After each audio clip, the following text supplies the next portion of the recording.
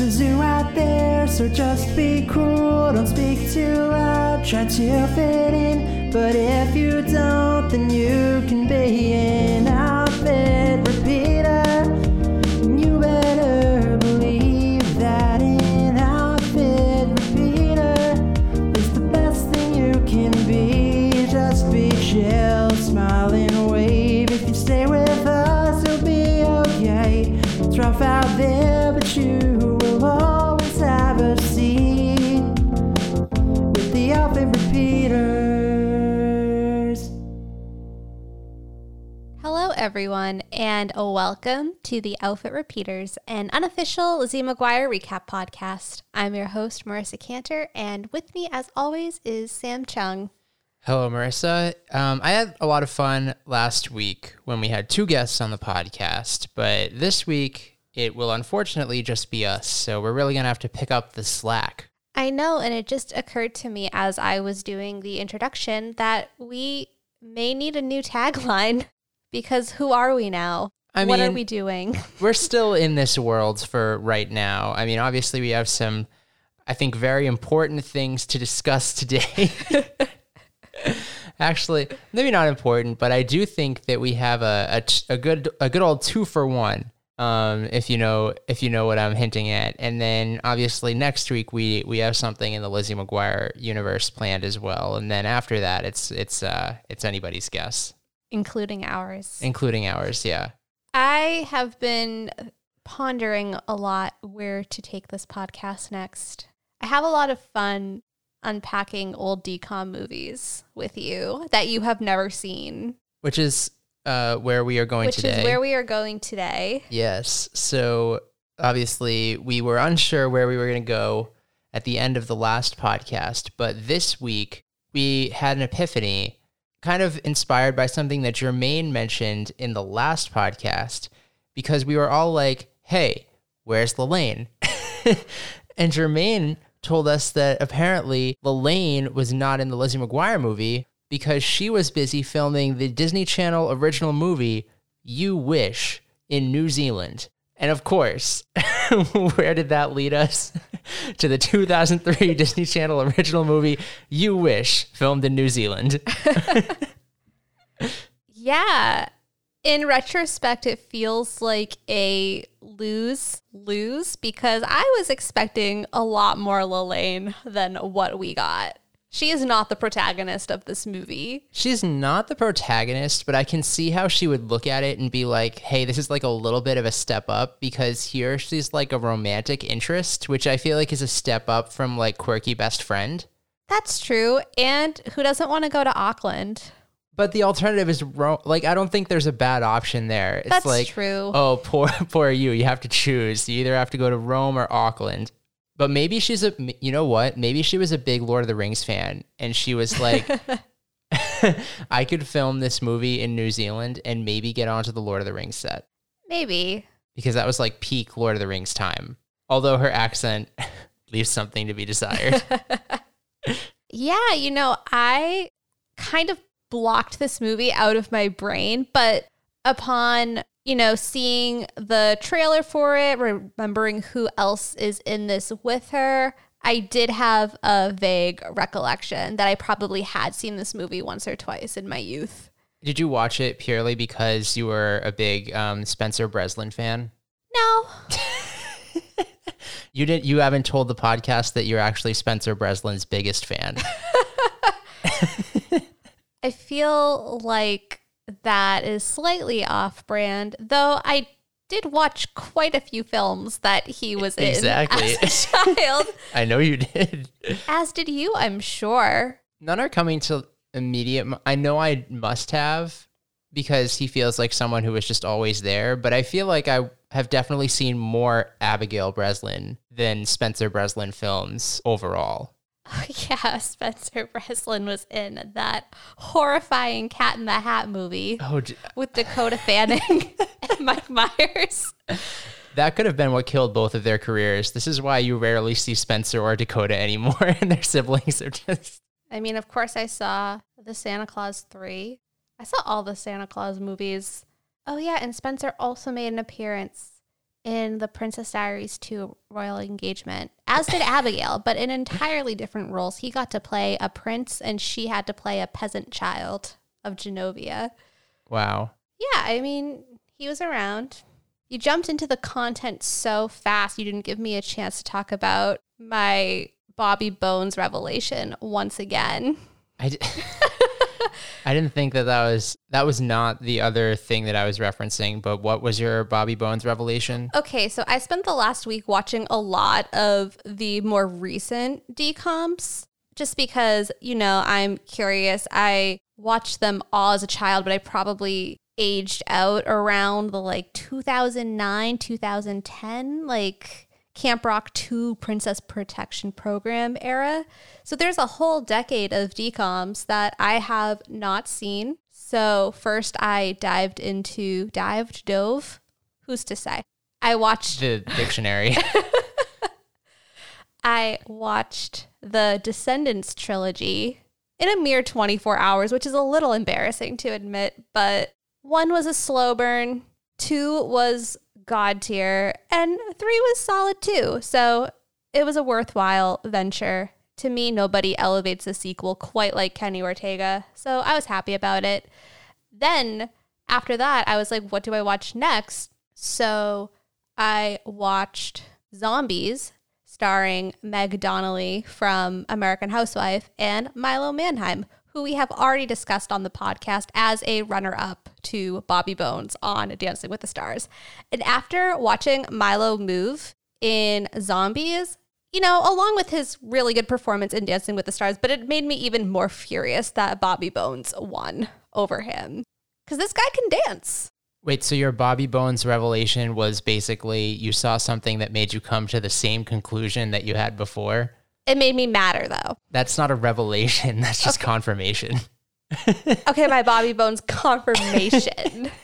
Okay, cool. No, what I was referencing in this 2-for-1 is that our quest to find where Lalaine disappeared to also led us to... She's taking over the podcast now, to another Christy Carlson Romano video on YouTube where she invites Lalaine out to the quote-unquote boonies so they can make spaghetti together.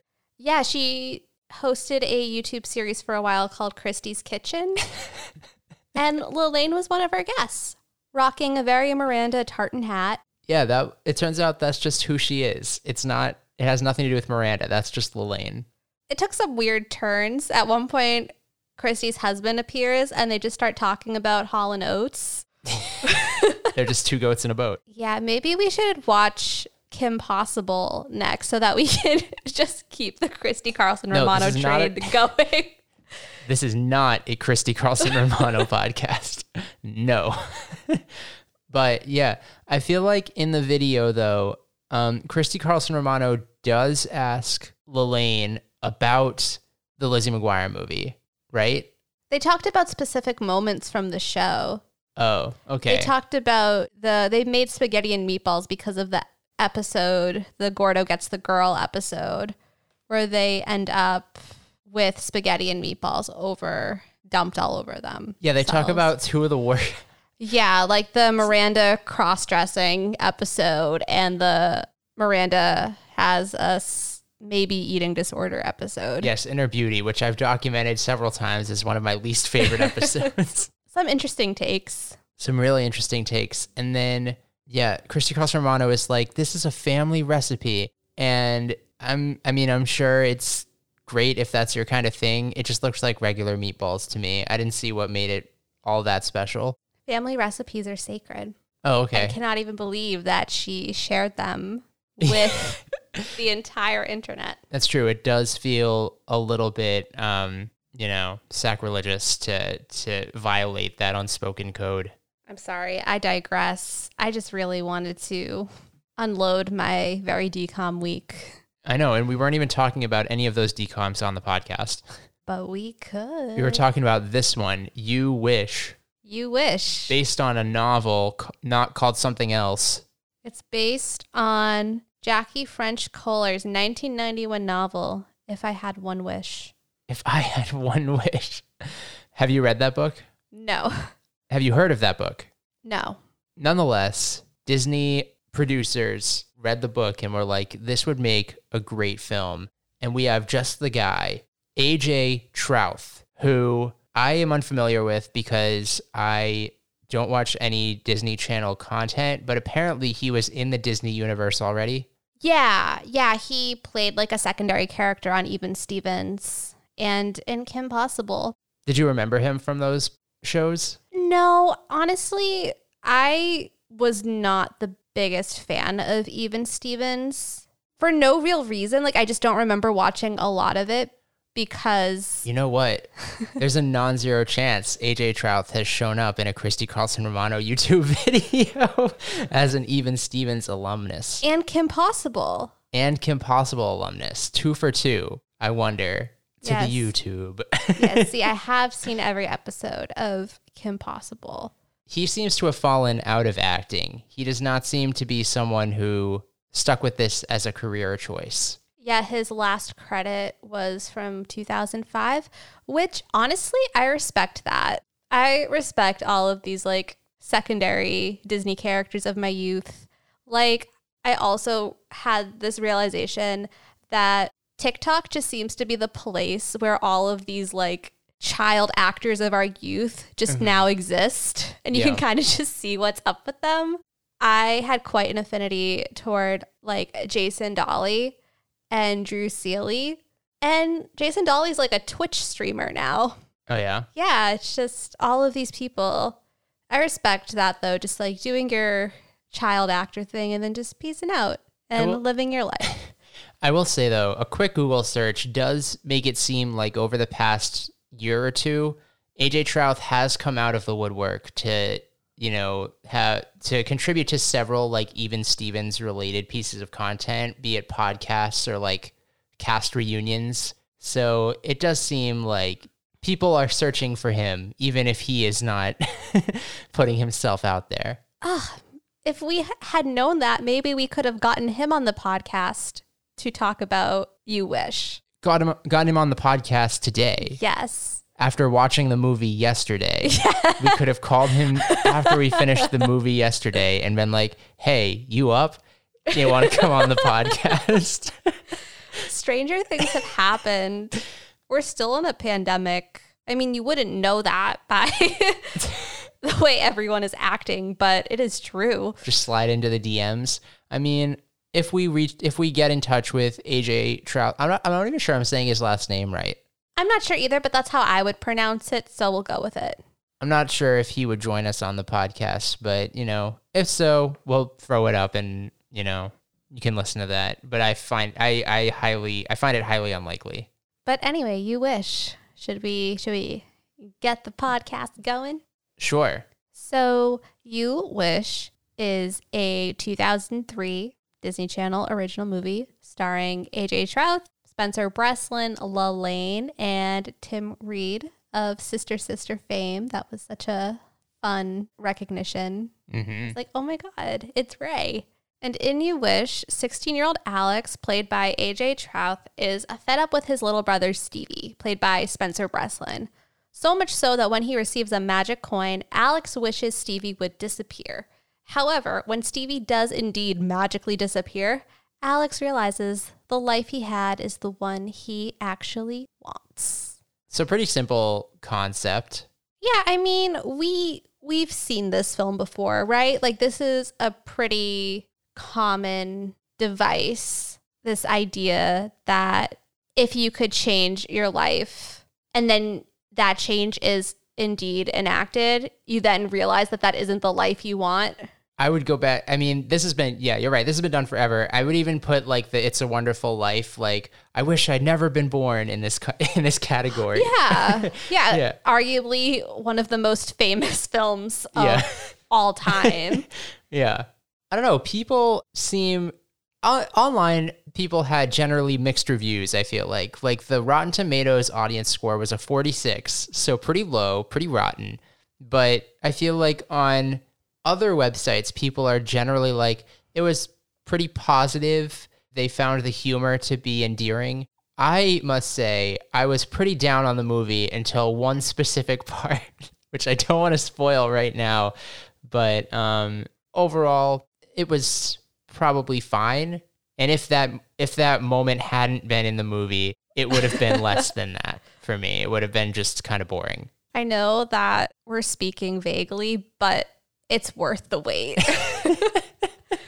Yeah, no, I agree. I think that there is a lot to like about this movie. I think that the fact that it is at its core about a sibling relationship between brothers is interesting. And I think that it did a fairly good and like authentic job of capturing that like older sibling versus the youngest sibling dynamic. But I just think that the plot was too, like, there wasn't a whole lot going on outside of this very linear A story. Yeah, and I feel like maybe there was a little bit of depth to Alex and Stevie, and to some extent Abby, who is Lalaine's character. But then Alex, Abby, and their best friend James are presented as a trio.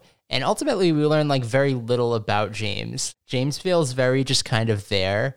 And I feel the same way kind of about like the jock and the cheerleader. Like, they're kind of very one note. There's not much going on behind the character. So, yeah. Yeah, I agree with that. I think that it feels very like when you are writing an early draft and you put a lot of time and effort into your key players, but then you don't go back and kind of flesh out the world building and the secondary characters. Even the parents were very one note to me. It had potential, I think. I think there could have been more. And I think a lot of the events that happen, specifically that involve Larry, which is the character played by Tim Reed, were not well explained. And there were a lot of like Deus Ex Machina moments. I don't know why I just said machina with the Hebrew but it happened. And I don't take it back. And I think that the one thing that I really, really could not pin down about this movie was, obviously we've mentioned several times already, it was filmed in Auckland, New Zealand, but it was clearly not supposed to take place in Auckland, New Zealand. So why they were filming in Auckland, New Zealand was very random and bizarre to me. It seemed like, and this is another thing that confuses me, because I also watched it behind the scenes, and Tim Reed says that they are trying to make it look like Middle America. But in the movie, it feels like they want it to be New York City. It feels like they want to pretend that Alex lives like outside New York City, and that, you know, his dad works in the city and it's pretty easy for him to get there. So I was just a little bit confused. Yeah, again, on the world building, the setting is confounding, to say the least. And then they keep pretending that it's New York City, but then they'll show the skyline of a city that's clearly not New York. There's like a giant spire that is in Auckland, New Zealand. Yeah, and it's interesting too, because like half the cast are these, you know, at the time pretty recognizable American actors, and then half the cast they just like seem to grab locally. Like the actors who play his parents seem to be fairly well known in New Zealand, as is the bully character. So it's very interesting. I really am confused from like a production standpoint what was going on here. It's very hard for me to believe that it was cheaper for them to fly everybody out to New Zealand and do it there than to do it in like Atlanta. Or like Vancouver. Yeah. Yeah. But yeah, I think there are a lot of fun moments and lines. Why don't we just jump in and start talking about the movie? Okay. We start off in the woods. Classic. Nerf gun, water gun. What was being shot out of these Nerf guns? Like slime? Goo? Yeah, it seemed like slime. Some classic slime wars. And it is, we meet Stevie, Spencer Breslin's character, so the little brother, Alex, the big brother, and they're a team versus Lalaine's character, Abby, and their other friend, James. Abby and James win, and Stevie and Alex get slimed. And the thing that really struck me with this opening scene, so then we see them like roller skating. That's a very like big part of Alex's character, is that he's a jock, kind of. We'll get into that whole situation, but he also loves to roller skate with his friends. And he is at some point going to teach Stevie how to roller skate. Now, when the movie starts, my thing is like, there seems to be a really nice relationship between Alex and Stevie. I was really kind of confused as to where the plot was going to go based on the description, because they do have such a lovely, he seems like a good big brother. The problems that I think they wanted to seem, they obviously want Alex to be like a good big brother. And then there's just some things that Stevie does that just get on Alex's nerves. And I feel like they want it to seem almost like it's a mistake. And even the way that he ends up like wishing Stevie away eventually is kind of like just kind of brushed off as like a small thing. He's like, well, right now I would wish this. But in this moment, it's Stevie's fault that they get found kind of by Abby and James. But regardless, Alex doesn't get super mad at him. The other thing we learned about Alex in this scene is that he's very much into coins.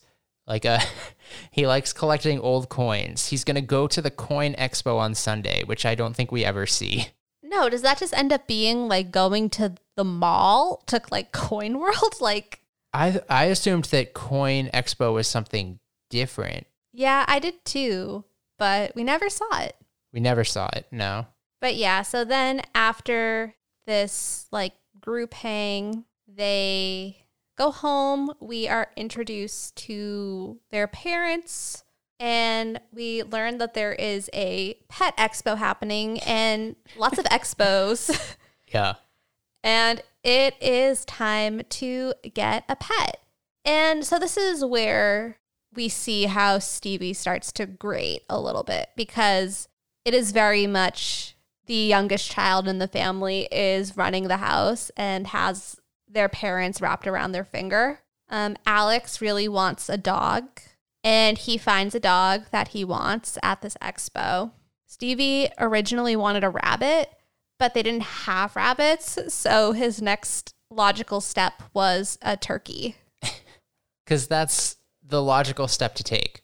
Alex's issue feels like it's not necessarily with Stevie, because Stevie can be annoying, but I feel like if he really searched within himself, his issue is with his parents. Oh, yeah, absolutely. But he can't see past the Stevie of it all. The real issue, though, is his parents. Oh, yeah, his parents are total pushovers. Who are whack. Yeah. Yeah, they are absolutely the problem, because like you said, Stevie can be and is, quite frankly, a little jerk, but he is not disciplined for that.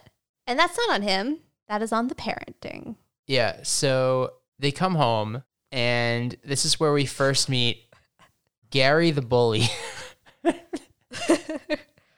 So here's my thing about this whole subplot. It's very confusing to me that, so Alex, in addition to being a skater boy, he said, "See you later, boy," he's also on the football team.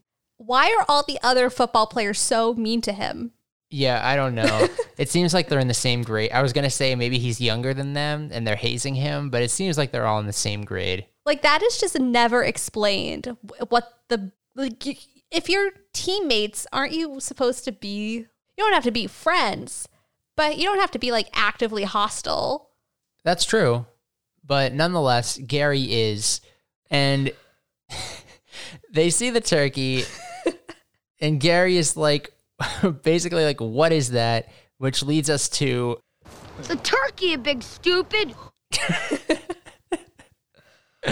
Yeah, and then Alex tells Stevie to go inside and proceeds to get a pizza to the face.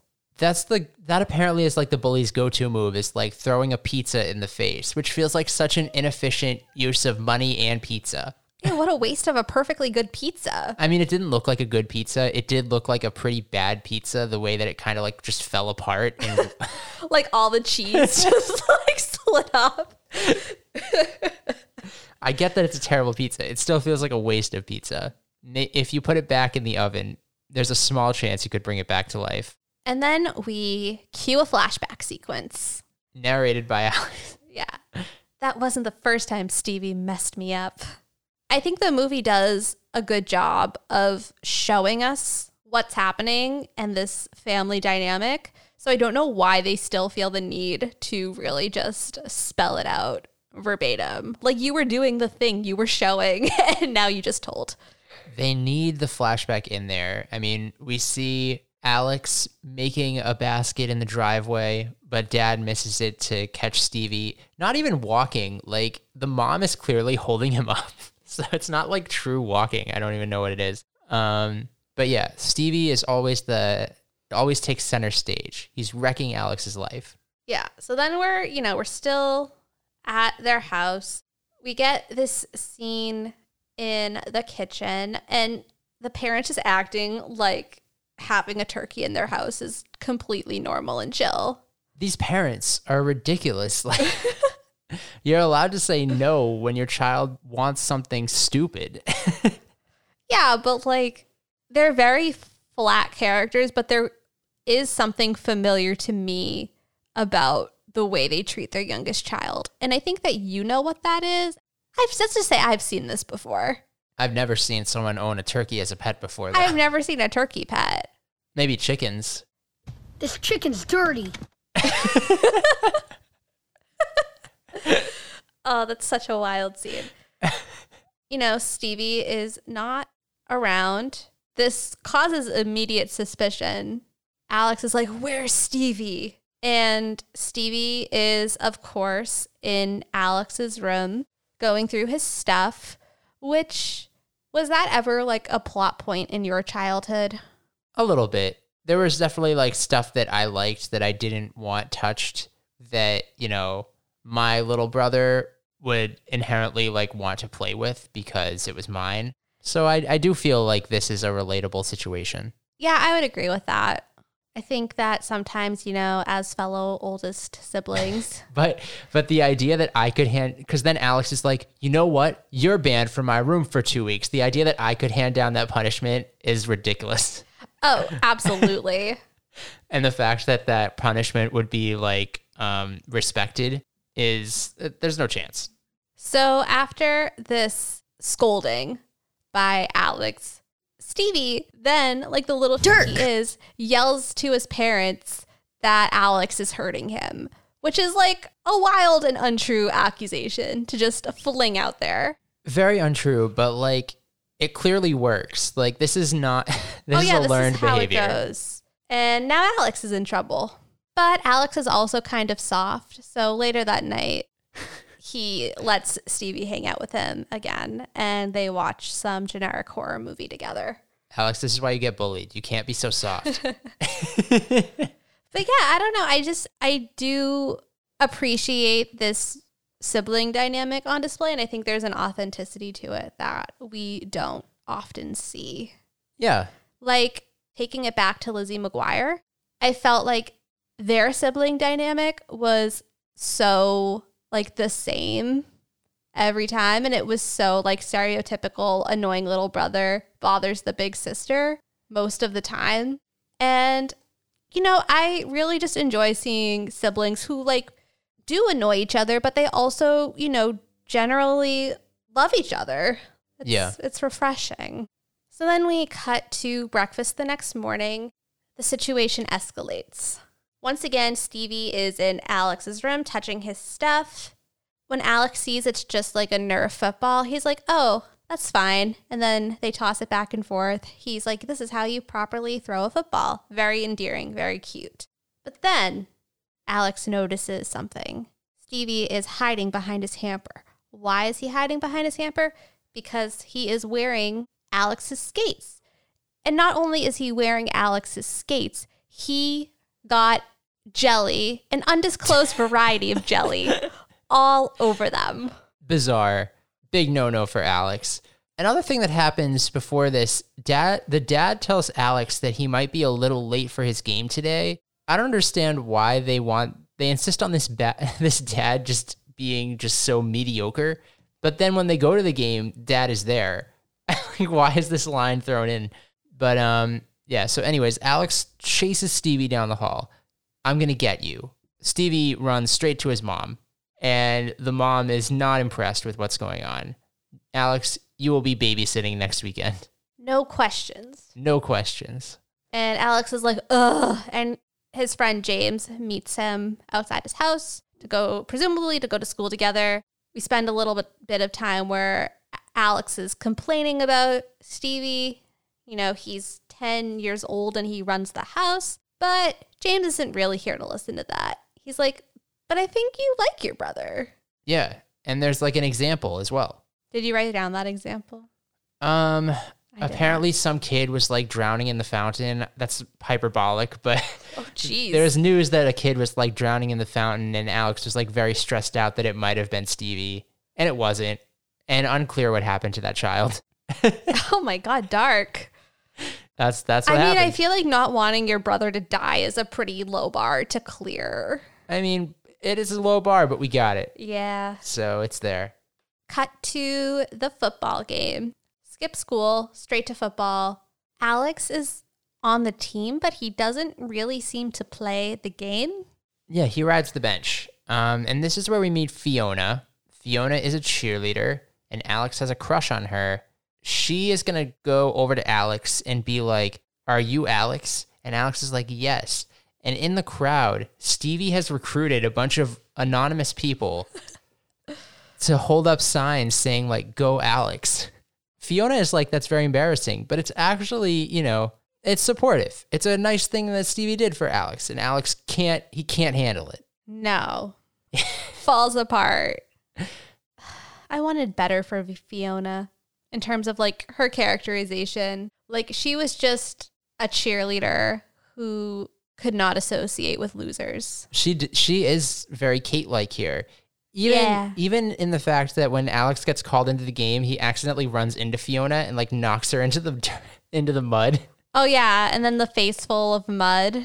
Yeah. That is definitely a Kate experience, to say the least. It is. And Alex is actually not great at football. Maybe that's why his team is so mean to him. We get some backstory at one point that he had always wanted to go to football camp, but they could not afford it. They had Stevie instead. Yep, that's how it goes. Yeah. And then we cut to school the next day. It's a lunch scene. And you know who's really good at a lunch scene? Lalaine. Good old cafeteria sequence. In many ways, Lalaine does just play Miranda. Oh, yeah. But like a slightly enhanced version of Miranda. Yeah, I would agree with that. She serves the same purpose, but like you said, she is the romantic interest. Yeah. But yeah, she's like, so you had a bad game. Stop moping. Then Alex sees Fiona, you know, out in the distance and just completely ignores Abby, goes over to her. So dense. So dense. And as if, again, we didn't understand what was happening, we get another very extremely on the nose line where Abby says, you know, sometimes you really like somebody and they don't even know you're alive. I can relate. Later, so this was before lunch. So now we're at lunch and she keeps telling him to get over himself. And she asks him if he wants to go skating with her on Saturday. He doesn't. He does not. Yeah. We also learn in this scene that Alex is very jealous of Gary, despite the fact that Gary bullies him. He thinks that Gary's life is perfect. Yeah, he's good at football. He gets the girl. That's all there is to life. That's all there is. Yeah. So he wishes, basically, he could just be Gary. Yeah. And, you know, Abby is, you know, stung by the rejection. She gets up and James is like, why'd you do that? You love skating with Abby. And Alex is like, she didn't ask me to go skating with her. She asked me to go skating. Alex wants to leave his options open. He can't be cornered like this. Like, this is a date. I don't know, like this whole insinuation here that Abby isn't cool enough for him, leave it. You can do better, Abby. Yep. So then we cut to a mall, and maybe they went to Auckland for this mall because this is a wild mall. Yeah, it's kind of like space themed, like science fiction. It looks like there's at least 4 floors. Yeah. Full arcade. So we have Alex, James, and Stevie. Stevie tags along because Alex is babysitting. Stevie, for whatever reason, is not allowed to go into the coin shop with them. He has to stay on a bench outside and not move. And you know immediately that this is not going to work. No. So he leaves Stevie alone for like 2 seconds. And somehow Stevie is already saving a man's life. Stevie's a hero. So this is where Tim Reed enters the movie. He is the owner of Coin World. So maybe this is the expo. That's what I think.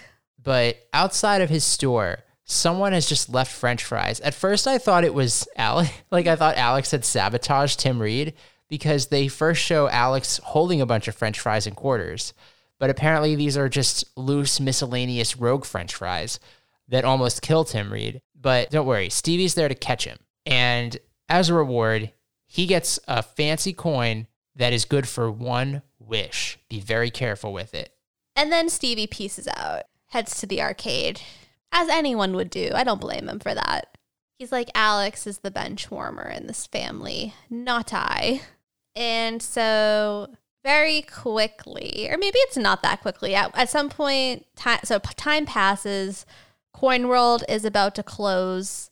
Alex is just pulled out of this coin trance that he is in, and he looks toward the bench, and oh my God, where is Stevie? So then we get the sequence basically where he starts running around the mall looking for Stevie, and it's a bunch of like missed moments. Ships in the night, yes. Ships in the night, yes. They're like, he gets to the arcade too late, like Stevie's already heading back to the coin shop.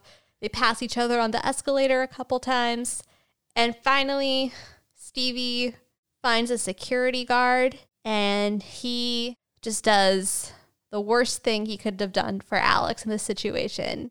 He says, "Can you call my mom?" Which, in his defense, he is only 10. It would be scary to be in a mall alone.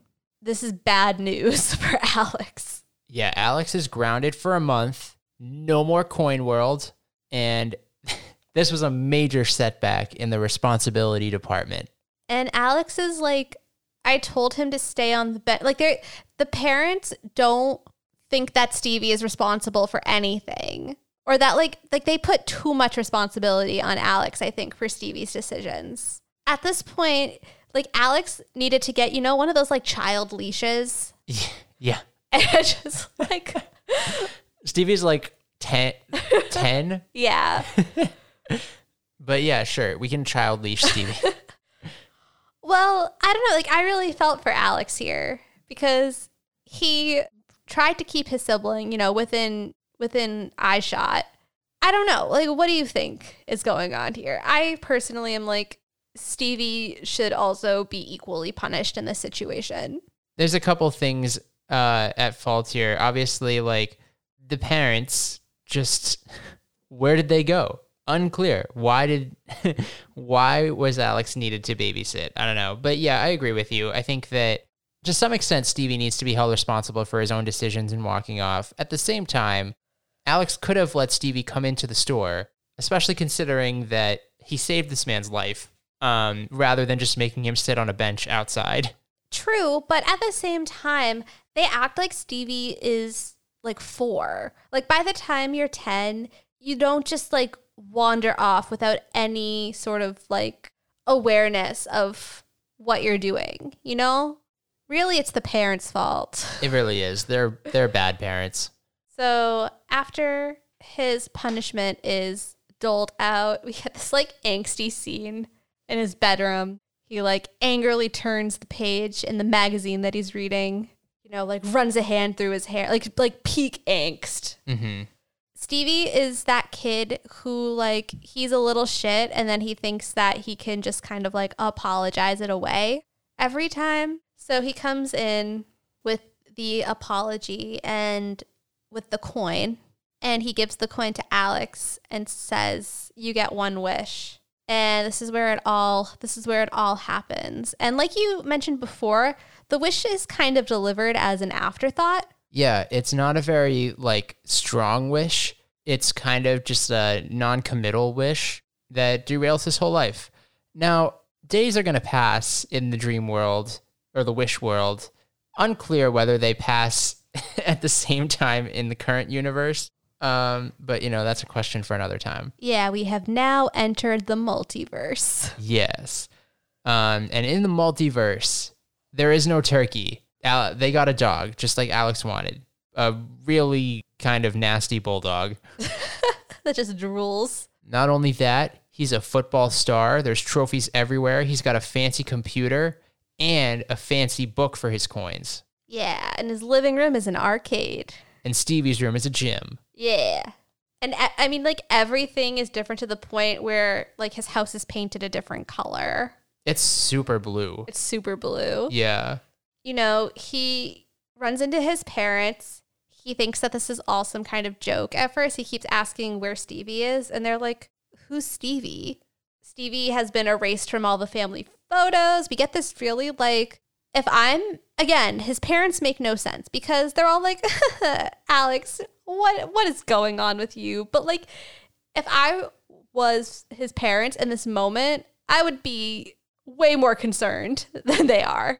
Like how concerned they are at the end of the movie. Yeah, that escalated really quickly. The insinuation here also is that without Stevie around, Alex's parents are much more successful. Like, Stevie is really just bringing down the GDP of the household. Yeah, they're both in these, like, fancy work suits. They have a Dodge Viper. I didn't realize that car was, like, a big deal. Oh, yeah. Very fancy sports car. Yeah, they both have these, like, big, undisclosed office jobs. And, yeah, Alex is, you know, where's Stevie? I have a little brother. And his mom is like, are you lonely? Do you wish you had a little brother? That's when it clicks that this was the doing of the coin. Also, Alex's hair is different. He has a more sort of clean cut haircut. It's more like Ethan Kraft hair, whereas before it was just very straggly. Also, okay, so the wildest part of this entire movie, and I understand that this is like sort of a function of the film and how it works, is that like Spencer Breslin still even exists, but just as like an entirely different person to entirely different parents.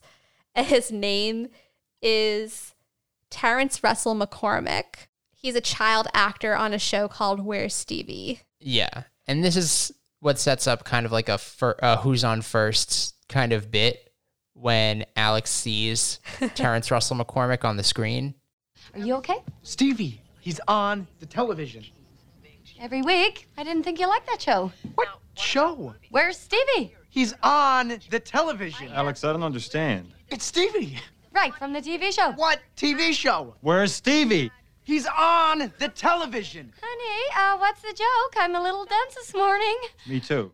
Where's Stevie? He's on the television.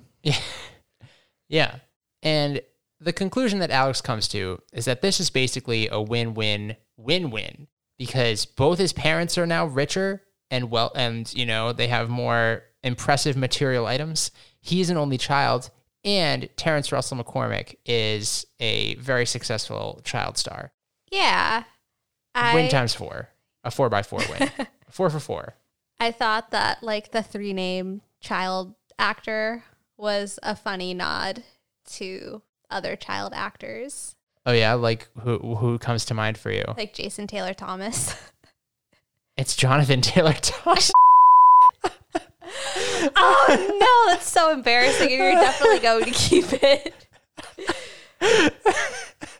JTT. Oh my God, the JTT stands are going to come after you now.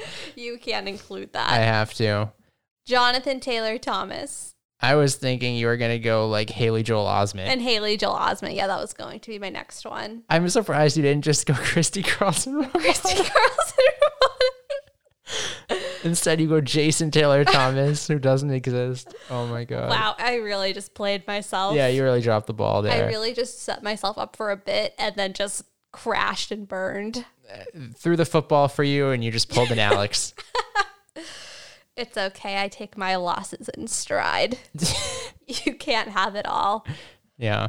But anyways, so now we are at school, and in Alex's new life, his nickname is Bling, which is a little weird. What's it referencing to?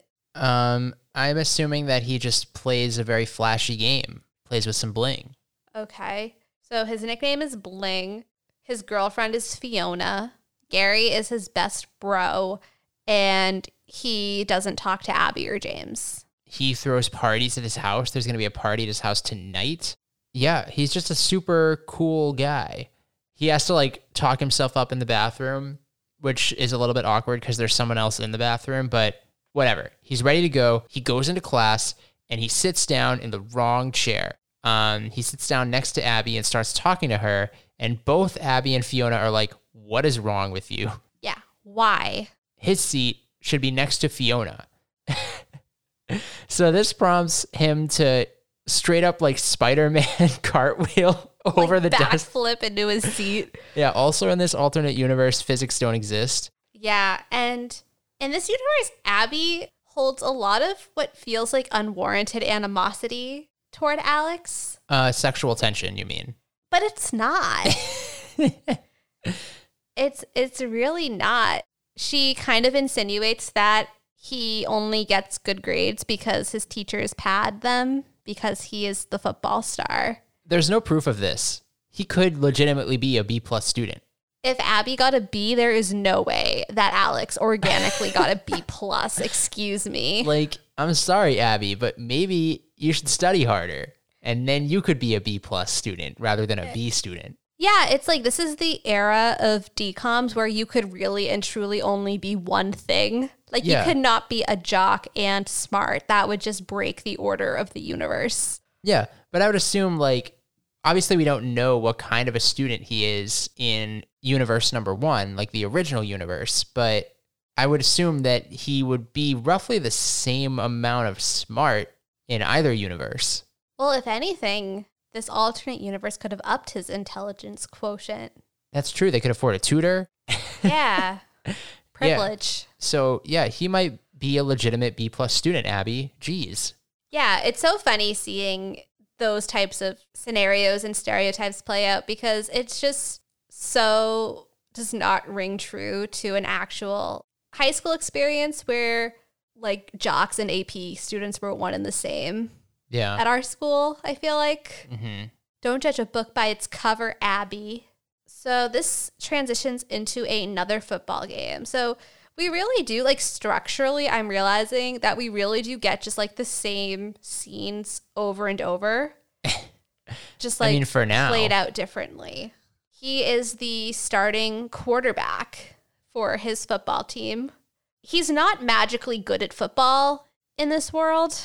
I mean, not initially, right? Because it takes him a second to get his legs under him. He gets sacked at first, big sack. But then I even wrote that down. I know football terminology. Oh, yeah? I know what a sack is. So he gets straight sacked, and he gets benched, but then Dad comes down and is like, hey, remember what you learned at football camp? And then it all clicks for him. Yeah, and then he's a star. Then we get a successful football montage. There are a lot of montages in this movie. But this is not the best montage. Not by a long shot. So then we get this like wild transition into the next scene, which is the party scene. Mm-hmm. It's almost like this like psychedelic cityscape, quick zoom in and out situation. I mean, that's what makes me think that it's supposed to be near New York. It's like these kind of things where they're showing a city that seems to be New York and they just make very, like, I feel like his dad in this universe works on Wall Street or something, like they said. Yeah. So, cut to the party at Alex's house. Now, okay, I was taking notes during this part, so I'm not 100% certain, but did his dad show up at the party? Yeah, his dad forgot his, like, noise-canceling earbuds or something like that. Noise-canceling earbuds? It is the year 2003. Or maybe he said earplugs. I don't know. But yeah, his dad He forgot his AirPods. He's there though, yeah. And then one thing that was wild, Fiona grabs Alex and is like, what happened at the beginning of the game? You took 1 sack? How dare you? If you ever get sacked again, this is it. We are through. Yeah, Fiona is so concerned with preserving her image, which isn't a very good one. So I don't really understand her. Like, again, justice for this character because she is awful. Yeah, she's not great. And it only takes like, this is what, his second interaction with her, third interaction, I guess, hallway, classroom, party, for Alex to be like, wow, I should have just gone rollerblading with Abby. Yeah. He's like, Fiona, will you go rollerblading with me? And she's like, no, only freaks go rollerblading. What? In this universe, James is the pizza face guy. And he also works for like a Chick-fil-A-esque situation. Yeah, he's a delivery guy. So he shows up, he gets a pizza in the face, and this makes Alex sad because just yesterday he got a pizza to the face. The turkey, you big stupid. So he knows what it feels like. He tries to run off after James, but he pedals away on his bike too swiftly. So this cuts to the next scene where they're back at school and Alex is going to find James in the library to try and apologize. And James is like, man, what's your problem? Yeah, don't apologize to me, super jock. Again, Fiona, horrible. She's like, why are you talking to these nerds? Yeah, you're talking to Abby and James, and this makes me look like a loser. I have an image to uphold. Yeah, stop talking to these LOSSERS losers. And then Alex is like, I'm not going to listen to you. So he ditches Fiona to go sit with Abby, who he calls Abs a lot. Like that's supposed to be an endearing. Like Abby is short enough of a name. You don't need to shorten a short name. I don't know though. That second syllable, I can it's a miracle I get to the third syllable in your name, honestly. Yeah, that'd be like you being like, ma. It just doesn't work. And she just doesn't want anything to do with him. Again, all of this really intense animosity does not quite feel warranted. This is the one time where I did want a bit of backstory because it feels like there should be an inciting incident somewhere as to why. Yeah, because it does seem like in this universe, it's not necessarily that Alex has done anything mean to Abby. They just don't interact at all. Yeah, so why is she so angry every time they do? At this point, she's gonna go got milk, good throwback, and just dump milk on his head. Oh my gosh, that truly took me back. To getting milk dumped on your head? No, to that propaganda got milk campaign that just convinced an entire generation into believing that our bones would just wither and crack in half if we didn't drink enough milk. Got milk? But I digress. That is, once again, a story for another podcast. Yeah. Yes. So later on, Alex comes home from school. His dad tries to talk to him. It doesn't go very well. I mean, it's kind of like a throwaway scene, in my opinion. He's like, Alex, you seem kind of distracted. What's going on? Alex is flipping through his coin collection. He's like, oh, you haven't touched your coins in forever. And then in an attempt to connect with his teenage son, he starts speaking in hip-hop slang, which is a little cringy, to say the least. Don't love it. This is going to lead into, what number montage is this now? Another, yeah. Is this the third montage? Yeah, maybe montage number 3. And here's something that goes pretty unmentioned throughout the movie. It seems like in this universe, Abby has a boyfriend. Really? Yeah, because in this montage, they're back at school, and Alex is looking at Abby, and she's with this tall kid, and he's putting his arm around her, and they're walking down the hall. See, I missed that because I was taking notes, and that's never acknowledged or addressed at any point in this movie. This guy. So, unclear who that guy is, where he came from, what his deal is, how close he and Abby are. That's wild. It's so random. It's so random. So yeah, this is the, maybe my perfect life isn't so perfect montage. I like the music in this montage. The music generally is good, but the Lalaine song is not good, especially when you compare it to the Hilary Duff songs in the Lizzie McGuire movie. Yeah, it's a real miss. I don't know if it's her own fault or like... It's probably not. I don't think it's her fault. Like she's a, she's a pretty good, like she's a decent singer, but they didn't give her great material to work with. No. Yeah. But yeah, so after montage number 3, we are back at the mall. Wait, we didn't go through the whole montage. Okay. I guess I just really want to get to the best montage because I feel like we're going to spend way too much time talking about it. But there are, the things that make Alex feel like this is not the best reality. So he sees James again, and James like walks the other direction. He's forced to go shopping at the mall with Fiona. He sees other kids playing with water guns and just feels really nostalgic. This water gun scene like won't go away. It comes back time and time again throughout the movie.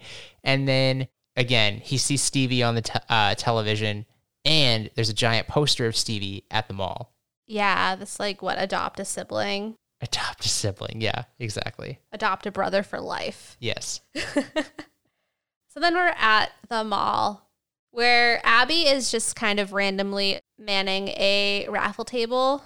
That's like a raffle to help the homeless. That's the thing. Okay, so what do we really know about Abby? It's like she likes to roller skate. We know the most useless facts about her. We know that her snack preferences are disgusting. She has a cat. It's nothing. It's all surface level things. Yeah, we don't know what makes Abby Abby. We don't know what she wants.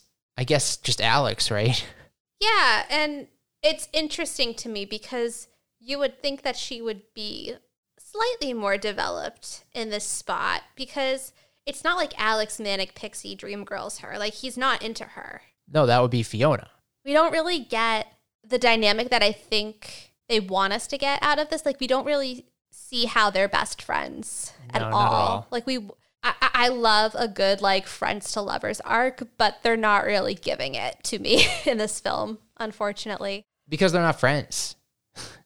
At least in this universe. Well, even in the other universe, there wasn't enough substance to those early interactions to really make me believe in them or root for them as a couple. Mm-hmm.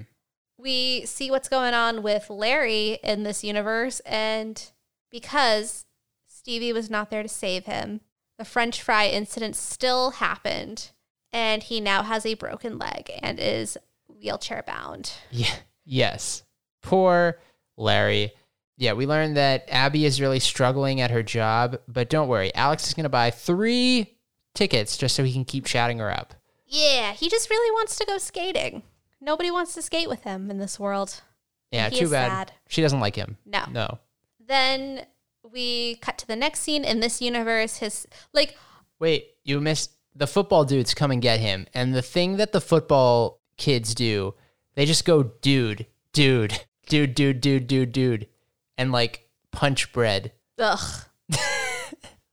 This is a productive ritual. Yes. That they have.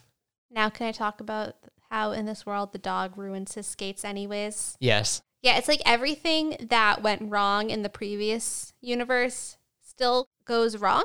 It's very weird to me how the rules of this multiverse. There are no rules. What do you mean? In this one, he's Spider-Man. Yeah. Yeah, no, I keep thinking about how that desk sequence nearly rivals Joshua Bassett's Spidey move in High School Musical, the series. I don't even know if I know what you're talking about. In the song, during the song when they're dancing in the cafeteria to save Miss Jen, and he fully Spider-Man's onto a table. Oh. Physics don't exist there either. Got you. Yeah. Also, in this universe, there's no such thing as funny pancakes anymore. You have a pop-up waffle, but we're not going to name drop Eggo. Yeah. Yeah. They're pop-up waffles. They're just pop-up waffles. What is up with pop-up waffles? Aren't we all? We're all what is up with pop-up waffles? Yeah. Parents are going to work, even though it's Saturday. There's a big sort of 10th anniversary for the partners at the firm that his mom works at. Coincidentally, it's the same night. On a Saturday night, they're going to have an athletic awards ceremony at the school on a Saturday. Yeah. So this was the moment where for a second I thought this movie was going to turn into Groundhog's Day because he just seemed very confounded by it being Saturday. That would be too many themes going on. I was like, wait a second. Now is he just like reliving the same one day in this universe? Yeah, he's living the same one day in an alternate reality. Hey, you never know with these movies. I mean, yeah, maybe we should jump on that. As they said in the Disney Channel original movie Zombies, who would have thought that a zombie and a cheerleader could save the world? Like, you just never know where these things are going to go, is what I'm trying to say. Okay. Yeah. No. Yeah. No. Yeah. Yeah. No. Yeah. There's a box of, like, old toys in the garage to give away, to donate. And it turns out that in the other world, these were all of Stevie's favorite hand-me-downs. So Alex is feeling quite nostalgic. His heart is heavy. And then he just falls down the stairs, which is like such a random gag that happens. Yeah, I was just thinking that because he falls down the stairs for no reason. There's no payoff for him falling down the stairs. It's literally just so we can watch him fall down the stairs. Yeah. It's kind of mean. So cut to the awards ceremony that his parents do make it to. The amount of people who came out for this Saturday athletic awards is baffling to me. Even Abby is there, who hates all of them. Why is she at a Saturday athletic awards ceremony? Yeah, she's like reading in the audience, and I'm like, girl, why are you here? Go home. Go be with your boyfriend. Yeah, so Alex... Maybe her boyfriend is also... Well, no, I just... Given how much she hates Alex, I just feel like her boyfriend would not be receiving an athletic award. Not only does Alex get an award, but he has to deliver a speech. And it's a real, windy road kind of speech. Oh, yeah. It's off the rails. Yeah. That leads to, I don't deserve this because I'm not the real Alex Lansing. JK, LOL. But wouldn't that be funny? But it's true. It's just like, that's really the tone of this speech. That leads us to try to appreciate what you got because someday it might not be there and you're really going to miss him. Miss it. Him. It. Stevie. Yeah. Winning awards is great, but there's also other stuff. That was my favorite line from the speech. And then after the ceremony, his parents are like, want a pop-up waffle? And he's like, I don't want a pop-up waffle. I just want my life back. Such a good line. I should have clipped that one. And then we get our first sort of Deus Ex Machina moment where we learn that none other than Terrence Russell McCormick is coming to town to film a movie. How convenient. Yes, very convenient. And that gives Alex the perfect idea. He'll just go stalk this child. Yeah. That'll work beautifully. Yeah. So now he's just going to like sneak into the studio. He'll talk to Stevie / Terrence. He'll make him understand. I don't really understand what the plan is, really, but that seems to be the plan. Yeah. No, that is the plan because then it cuts right to him literally like snooping around outside the stage door like, how will I get in? He gets trash dumped on him for no reason. And then, what do you know? Deus Ex Machina number 2, he stands up, and who should bump into him but former best friend James, here to deliver some chicken. This chicken's dirty. He jumped the gun, though, because first there is an altercation over the chicken.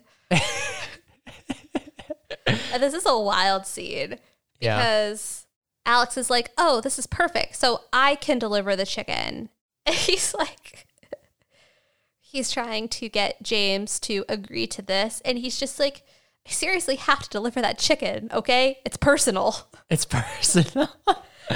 So then he overpays James. Well, no, that's what he says after the true altercation, where he tries to grab the chicken away from James, and James grabs it back. The chicken falls onto the ground. He then picks up the chicken and puts it back into the carton. These are like sort of McNugget type chicken situations. They can just be nuggets. They don't need to be McNuggets in this situation. They're just chicken nuggets. Yeah, no, James should immediately be fired from his job. He was going to serve Terrence Russell McCormick dirty chicken. This chicken's dirty. Not only was he going to, he did. He did, by way of Alex. Well, not only is Alex going to take the chicken, apparently he paid enough where James is also going to give him his delivery boy uniform to borrow. Yeah, he has to wear the whole shtick, you know? Yeah, give it back. Chicken suit. Just give it back by 5. Spoiler alert, he doesn't, so I'm assuming James will lose his job anyways. So yes, that leads us into the chicken delivery. And the moment that you have already spoiled like 12 times, but just play it again. This chicken's dirty. And Terrence Russell McCormick is right. This chicken is dirty. You should throw it in the trash. Yeah, he throws it straight in the trash. Then he's like, oh, okay, I understand. You want an autograph. What is your name? And he's like, it's me, Alex. So then Terrence signs his headshot to me, Alex, which I thought was a funny little detail. And we learned very quickly that Terrence Russell McCormick does not have the happy childhood that it would seem. Terrence Russell McCormick is very different from Stevie. Terrence Russell McCormick is, it seems like much more verbose. Definitely much more like, I guess for lack of a better word, like mature than Stevie. Like they're clearly like very different people. Well, the entertainment industry will do that to you. Stevie feels very juvenile. He doesn't really talk much and he kind of doesn't know how to take care of himself. But it seems like in a lot of ways, Terrence Russell McCormick has become very self-sufficient, which makes it a little bit weird that Alex still feels like he connects with this kid who's clearly like very different from his brother. Yeah, I agree. But in many ways, it's like Terrence Russell McCormick had this very adult life as a child, and you kind of see him yearning to just get to be a regular kid. Stevie asks Alex to run some lines with him. Terrence Russell McCormick. Oh my God. You're right. Terrence Russell McCormick. Apologies. Asks Alex to run some lines with him, does a magic trick for him that fails. We then meet Terrence Russell McCormick's handler, a woman named Zoe, and she's like the parents, I guess, quote unquote, in his life because Terrence Russell McCormick's parents are very absent in his life, generally. This was a really random subplot. It seems like his mom is just in search of a man. That's what she does all day. And his father is just not in the picture. So Zoe is like, hey, guess what? I have this great new role for you. You get to play a regular kid. And Terrence Russell McCormick is like, but I don't know how to be a regular kid. And then Alex is like, I can show you. Here is my address. Here, let me tell you about all the things we did together and all the time we spent together. You're actually my little brother. And rightfully so, Terrence Russell McCormick calls security. As he should. What a creep. Yeah, quote, there's a lunatic in here who thinks I'm his brother. I mean, he's not wrong. Yeah, so Alex is escorted out. Cue the moment that, as Sam said to me while we were watching, bumped this movie up from a 3 to a 6. Yeah, no, at the beginning, this was quite a slog for me. I would probably have rated this movie up to this point. I feel like this is about an hour into the movie. So we're about 2/3 in, maybe a little bit more. This movie is it's a textbook 3. It's very slow. The jokes, some are hitting, but most are missing. But this moment automatically doubled the rating up to a 6. And I just have to say,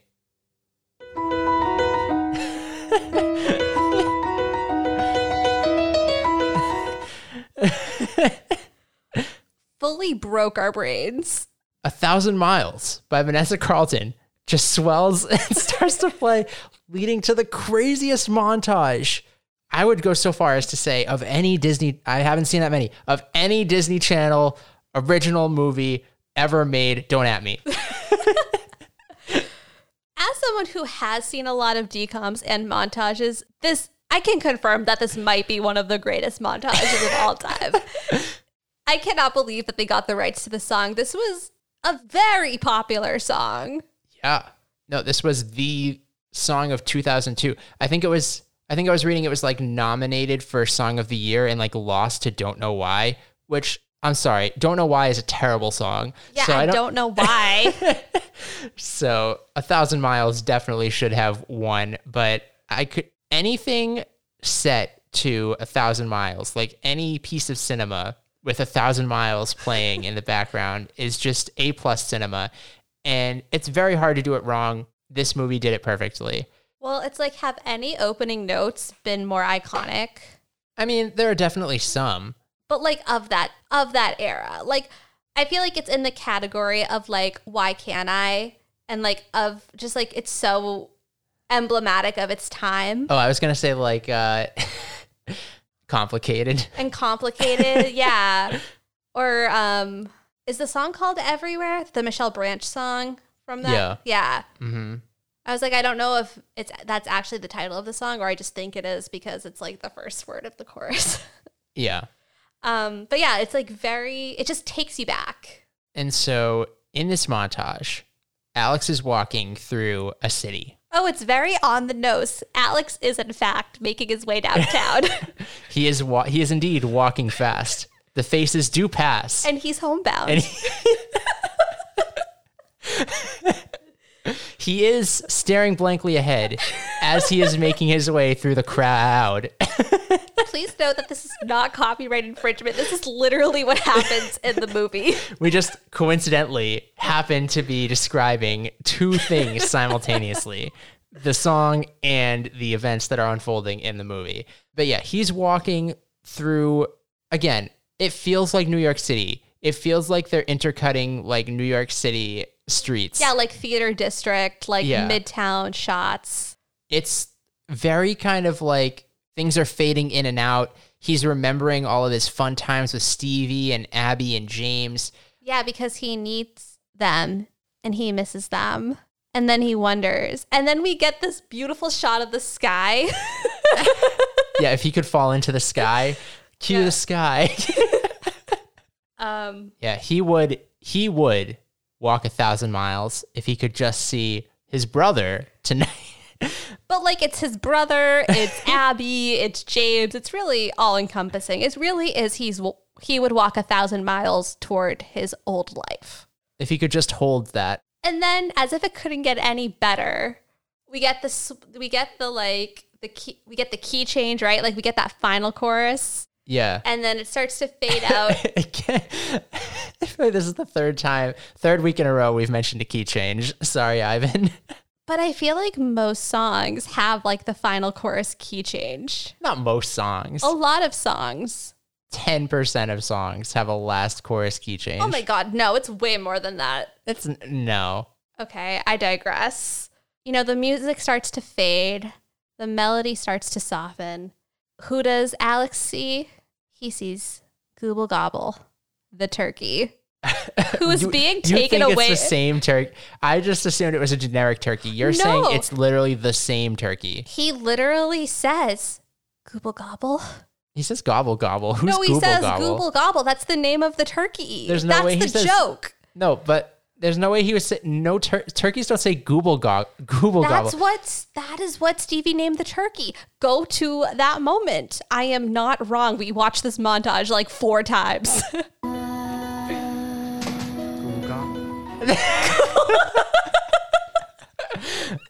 Okay, I was wrong. And Gooble Gobble is being taken away to get murdered.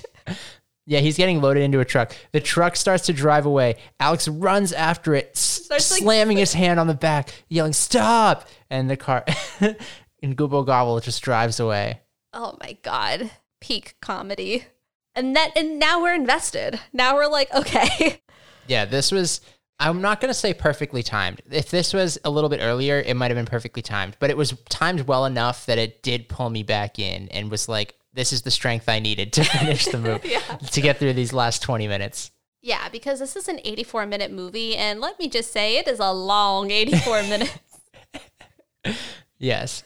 So this montage ends, we cut into a POV switch, like a third act perspective switch to Stevie, aka Terrence Russell McCormick. It is really hard with the two names here. In the back of a limo, he sees Alex, the boy who he just, kicked out of the studio. But now Terrence is like, pull over. Hey, I want to talk to that guy. Yeah. And forget what happened earlier. They're going to do a classic escape from the limo driver so that we can have a day in the city on our own. Even though Alex is a full-on stranger to this child. Yeah, and Alex needs to return James's chicken costume by 5. I don't even think Alex had the chicken costume during this montage, did he? He has to still have it. Where would it be? You think he just threw away the chicken costume? Does he have a backpack? No, but so where's the chicken costume? I assume just underneath his regular clothes. No, there was like a hat. Well, I can't answer all of this. But yeah, so Alex is a little skeptical of this. He's like, you want to hang out with me after you just kicked me out? And he's like, don't worry about it. They're friends now, apparently. Yes, this is how friendships begin. And they run through the city and they stop at this kind of like one of those rides you see outside a grocery store. And Terrence Russell McCormick is all about it. He's like, I've never ridden one of these before. And he drops a quarter as he's trying to pay. And this is the spark that Alex needed. This is the inspiration.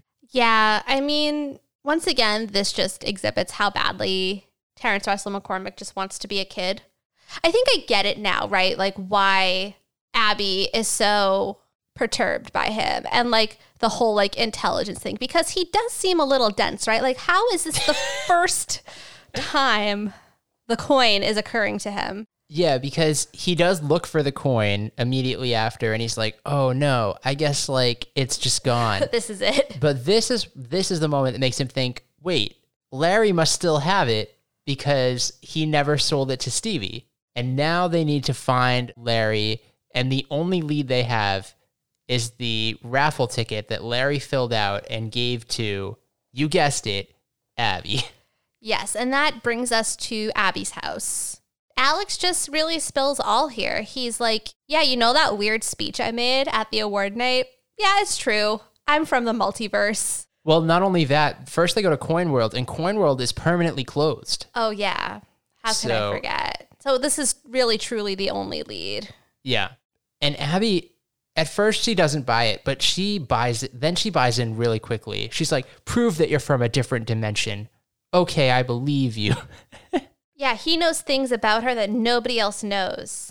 Like how her favorite snack is mustard and sugar sandwiches. Disgusting. And Abby is like, don't worry, people slip into the wrong dimension all the time. That was a good line.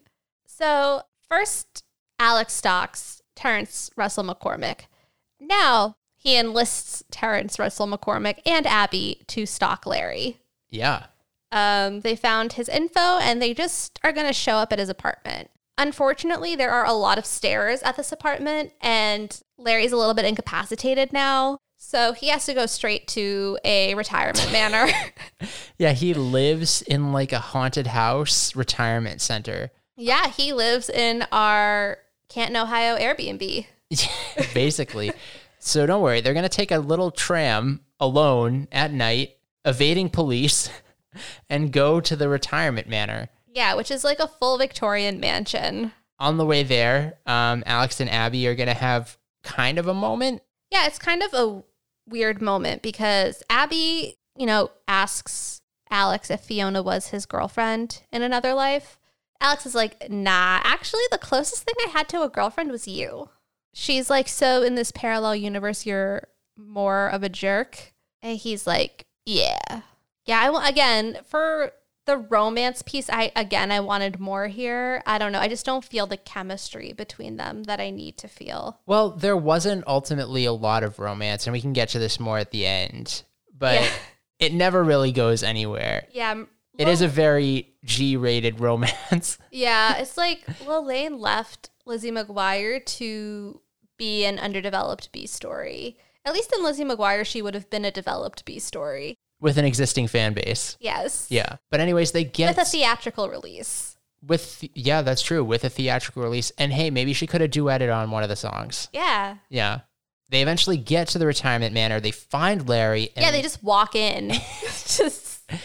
And Larry, they pull him out of accordion practice. And he doesn't have the coins anymore. He only has a very small selection of coins. And most of them he lost when the shop closed. Womp, womp. No, they just walk in to this facility. They're like, we're here to see Larry Pendragon. That's his last name, Pendragon. And he's just like, hey, that's me. Like, no questions. Nothing sus about this at all. He may it does seem like he recognizes at least Abby. Yeah, that's true, but it's still weird. It is still weird. He also says as they're leaving, like, that he's like, I'm going to miss you kids. But like, why? It's so weird. It's so random. Alex brings Abby home, and I wrote he nails the goodbye, which definitely means he did not. And then Stevie and Alex are Terrence Russell McCormick and Alex are promptly caught by the police. The police have found them. They bring them back to Alex's house. A little strange that they would go to his house first before dropping Terrence Russell McCormick off at his hotel. But yeah, Zoe doesn't want any trouble. So, they're going to this is water under the bridge. They're going to pretend that this never happened. His mom calls and he says, hi, Penelope. Like, that's how he answers the phone. And we don't hear her side of the conversation, but we just hear Terrence Russell McCormick say, congratulations. And then, do I have to start calling him dad? I know. So presumably Penelope finds a man. Yeah. And then they leave and Alex is just like watching through the window as they leave. Yeah, it's very come clean. Watching out the window. Oh, I was going to say it's very Dear Evan Hansen. Ugh. Why are we talking about this? Then it's the next day. Alex is starting to, go off the rails a little bit. He is, talking back more aggressively to his parents. He's like, Dad, stop calling me Bling. I'm Alex. His dad's just bringing him a gift, an early something gift. An early birthday gift, yeah. And what do you know? It's a bunch of old coins. Again, the density of this child, it's like, wouldn't your first thought now to be, oh, maybe this is how I obtain the coin in this universe. Let me look through the coins. But he's so upset. In all fairness, this is another huge Deus Ex Machina moment. Oh, yeah, no, absolutely. The third? Yeah, it's up there. I'm sure there's others that we missed, but yeah, no. It's just such a wild conclusion to leap to. Like, oh, just the thing that will save me is in this package that I just happened to receive. Yeah. Completely unearned. I wish that I could just write plots like this. Yeah, don't we all? And have that be acceptable. Yeah. I wish I was writing DCOMs in 2003. But don't worry. What is Alice going to do with this box of coins? Throw it on the ground. Against the wall, but sure, I'll let you have that.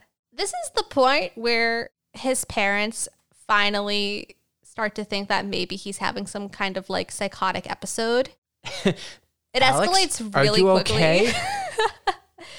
Like all of a sudden they're like, we're going to call the fire department. Well, in another hint that physics don't exist in this world, the coin that Alex needs lands on its side. Yeah. So it's standing vertically so he can see it. He's like, wait, is that? Oh my goodness, it is. Let me just grab. Oh no, it almost falls into the grate, but it doesn't. Wild. And then he's like, I need to be very careful about how I word this wish, since apparently anything I say can be construed as a wish, even the most offhand comment. Yeah. So he doesn't need to be that careful. Yeah. He lands on, I wish I never made the first wish. Boom. Wakes up the next morning and everything changes back.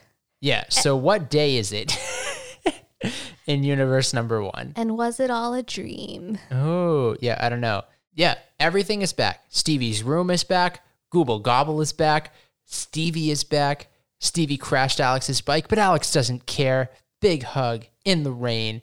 And here are James and Abby, and he asks Abby if she wants to go skating. Boom. Then it's over, right? That's it. Well, no. And then Fiona drives by, and Alex is like, Fiona, you're not my boyfriend. Girlfriend. Oh, sorry. You're not my girlfriend. Yes. Yeah, that was another good one. Your computer died. Yes. This is where I leave you. But there is one scene at the end where Abby and Alex are finally teaching Stevie how to skate like they promised they would do at the beginning of the movie. And at this point now, Stevie has the coin back. Larry also shows up at the park with the bulldog. And then I thought it was going to end here, where it was like setting up a sequel where Stevie could make a wish that sets up an entire new film, which is probably what I would have recommended if I was doing that, because sequels are where it's at. But they ruin it because Stevie just wishes to be good at skating immediately. What a waste of a wish. And that was You Wish. That was You Wish. What a wild movie. Again, the best part, by far, Vanessa Carlton montage. The montage to end all montages. Yeah, if you just, I would say you can skip 95% of the movie, but if you're going to watch the movie, definitely make it between an hour and 2 minutes. I would say if you take the time to listen to this podcast, it is definitely worth going into that movie and just skipping to that 1 hour mark and watching the montage. Yeah, I would say so too. Like, please, it is peak cinema. It is a literal music video. I mean, I honestly, now that I think about it, I don't know that I've actually seen the real music video, but I don't know that it could top the montage in this movie. It really just, I can't even. That was like one of those moments where I wish we had captured our initial reaction. I feel like we had to rewind it like 2 or 3 times. It was so pure. Yeah. But yeah, I think that this movie had a lot of potential. Again, just sort of like some lackluster world building and secondary characters.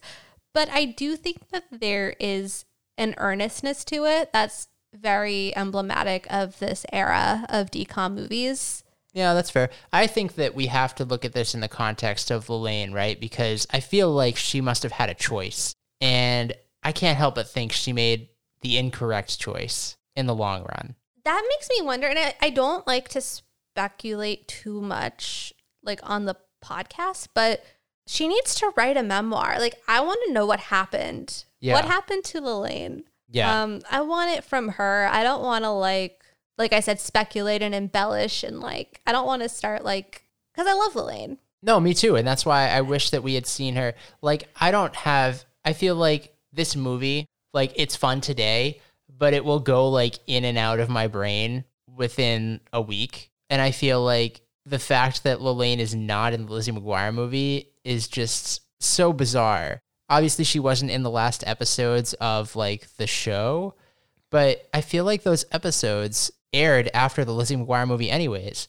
Like, I don't know exactly where the Lizzie McGuire fit into the timeline of the season 2 rollout, but I feel like Lalaine was still showing up in a bunch of those episodes at that time. Yeah, it was a little, we would have to go back to our Lizzie McGuire notes, but I do know that the movie like nonsensically released somewhere in like the second half of season 2. Yeah.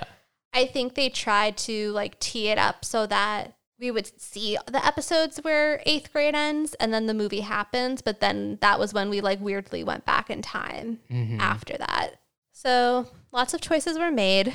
It was nice to see Lalaine in another project. I want justice for the like Lalaine spinoff with Selena Gomez. Yeah. Like, if I could dig up, if someone out in the multiverse has that pilot and would let us watch it, we would be very grateful. Yes, absolutely. So all in all, this movie was a 3-star movie, bumped up to a 6-star movie, and I would say at the end, it probably came back down to a 4 or 5 out of 10. I would agree with that. So right in line with the Rotten Tomatoes score for me, I think. Yeah. Yeah. Do you have an MVP from the film? I would say my MVP from the film, it's honestly probably Abby as Lalaine. Yeah. It's between her and Terrence Russell McCormick. He wouldn't throw Alex a bone. He's really trying in this movie. I don't even think he does anything inherently wrong. There's his obsession with Fiona. Yeah, but there's nothing like, in terms of like the actual... It's not that he does anything wrong. It's just that he doesn't do anything right. He just actively tries to like sabotage himself. Yeah. And it takes him like an unreasonably long time to figure out his best course of action. That's fair. Yeah. Yeah, I think it goes to Terrence Russell McCormick, if anything, for this chicken is dirty. No, I feel like I would give it to Abby because I feel like even though we don't learn that much about her, she is there to support them. She's there to make sure that Alex realizes what he's missing in his life. And also she's there to dump the milk on his head. And, you know, she's the first person to be like, you know what? I believe that you're from an alternate reality and I'm going to help you.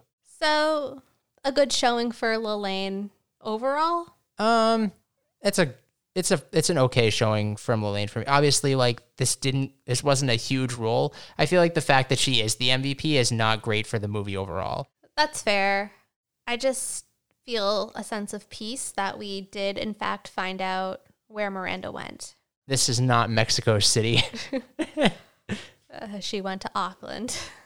Cool. So I think that is a wrap on... Were there any early 2000s outfits that really caught your eye? Like this shirt that just says freak?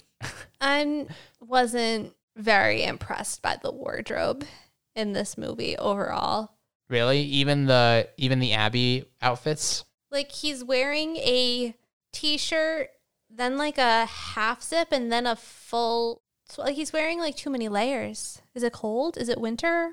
Yeah, he doesn't look very skater boy, but I feel like they make James look skater boy, his best friend. Yeah, he's very like spiky hair, collared shirt with a long sleeve shirt under it. I don't know. There wasn't a whole lot to me that was distinct. I feel like the style of this film almost makes it feel more dated than it is. Yeah. Like it's a very like washed out color palette. But did you have anything to say about Terrence Russell McCormick's outfit, though? That drop crotch on a 10-year-old? This one. Appropriation. See, that is a very large chicken hat helmet situation. That was not in the montage. It was not. I guess he threw it away. Cool. So that is a wrap on You Wish. I, for one, am glad that we did this. I thought it was fun. Sam, where are we going next? We do have a plan.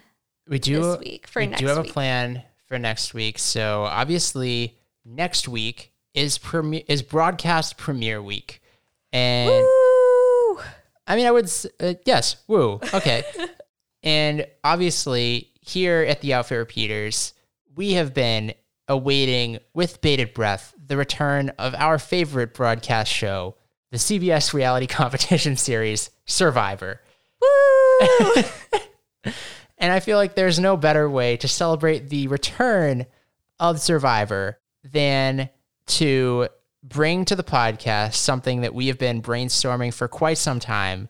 And that will, of course, be a simulated season of Survivor featuring characters from the world of Lizzie McGuire in Survivor, Hurt versus Tired versus Hungry.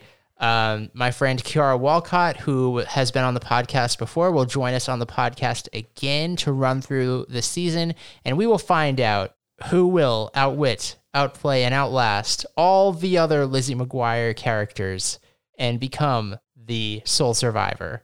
I'm hurt, I'm tired, I'm hungry, and I wish they'd vote me off this island. You might just get your wish, Lizzie. Yes. I mean, I think it's a very full circle moment as well to kind of round out our Lizzie McGuire coverage with this podcast, because maybe I'm speaking too soon, but I mean, this will definitely be the last time we're talking about like Lizzie McGuire characters. I don't even know that I would necessarily say that. There's all the books that we haven't read. Okay, that's fair to say. But like in our, Outfit Repeaters world, I feel like this is almost the end of an era. It is. And if we go back to the beginning, we recall that, the first few episodes of Lizzie McGuire was really like hot and heavy with the Survivor drops. They were of the moment. I feel like there was a Survivor reference in the movie too. Was there? I don't remember. I just felt like there was, and I didn't write it down. Yeah, but we had so many overt, like there was like a Richard Hatch name drop. There was. Remember that? There was the Borneo tribes. Yes. In When Moms Attack. Yes, Tagi. Yeah.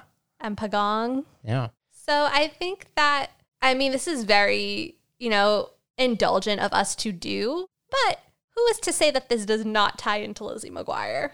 So I'm very excited. Me too. I can't wait. So that will be next week. And as always, you can follow us at Alpha Repeat Pod on Twitter and email us at alpharepeaterspodcast@gmail.com. If you listen to this episode and you're curious about any of the episodes that we recorded earlier, you can find those either at our website, www.paginatedmedia.com/outfitrepeaters, or on any platform our podcasts are available. Yeah, and we will see you next week with Survivor. Hurt versus tired versus hungry.